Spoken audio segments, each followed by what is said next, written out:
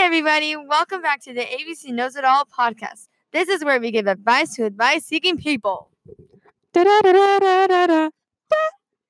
Our first question is from Diabolical Delilah. Do you believe in ghosts? Some of my friends believe in them, but I don't personally. No spookies for me. Thank you very much. Nope, no ghosts.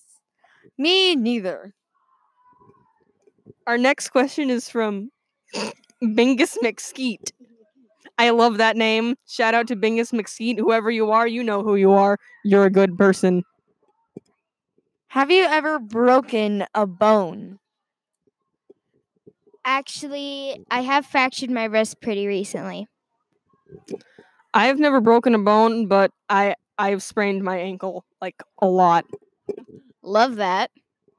In 4th grade, I broke my pinky with a tether ball. Excuse you, bird. With a tether ball, it wrapped around my finger, and this evil kid pulled it.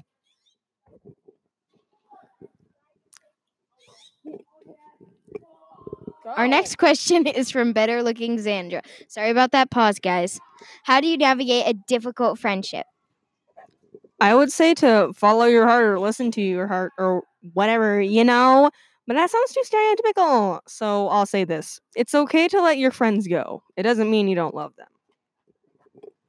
Oh, it's me. Okay. Prepare yourself for the conversation. Has something happened in their life, or were they always somewhat intolerable? And are you blindsided because they have so many great qualities?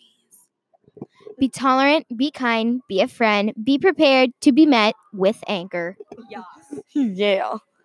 Our last question is from Kia. I really want an iPhone for my birthday. Any persuasive ideas? This doesn't work. Disclaimer. First, I would say that everyone in my class has one. Those things have helped me get a phone, so I hope it helps you too. Actually, it didn't help me get a phone. My mom got a phone for me during the summer because she needed to communicate with me.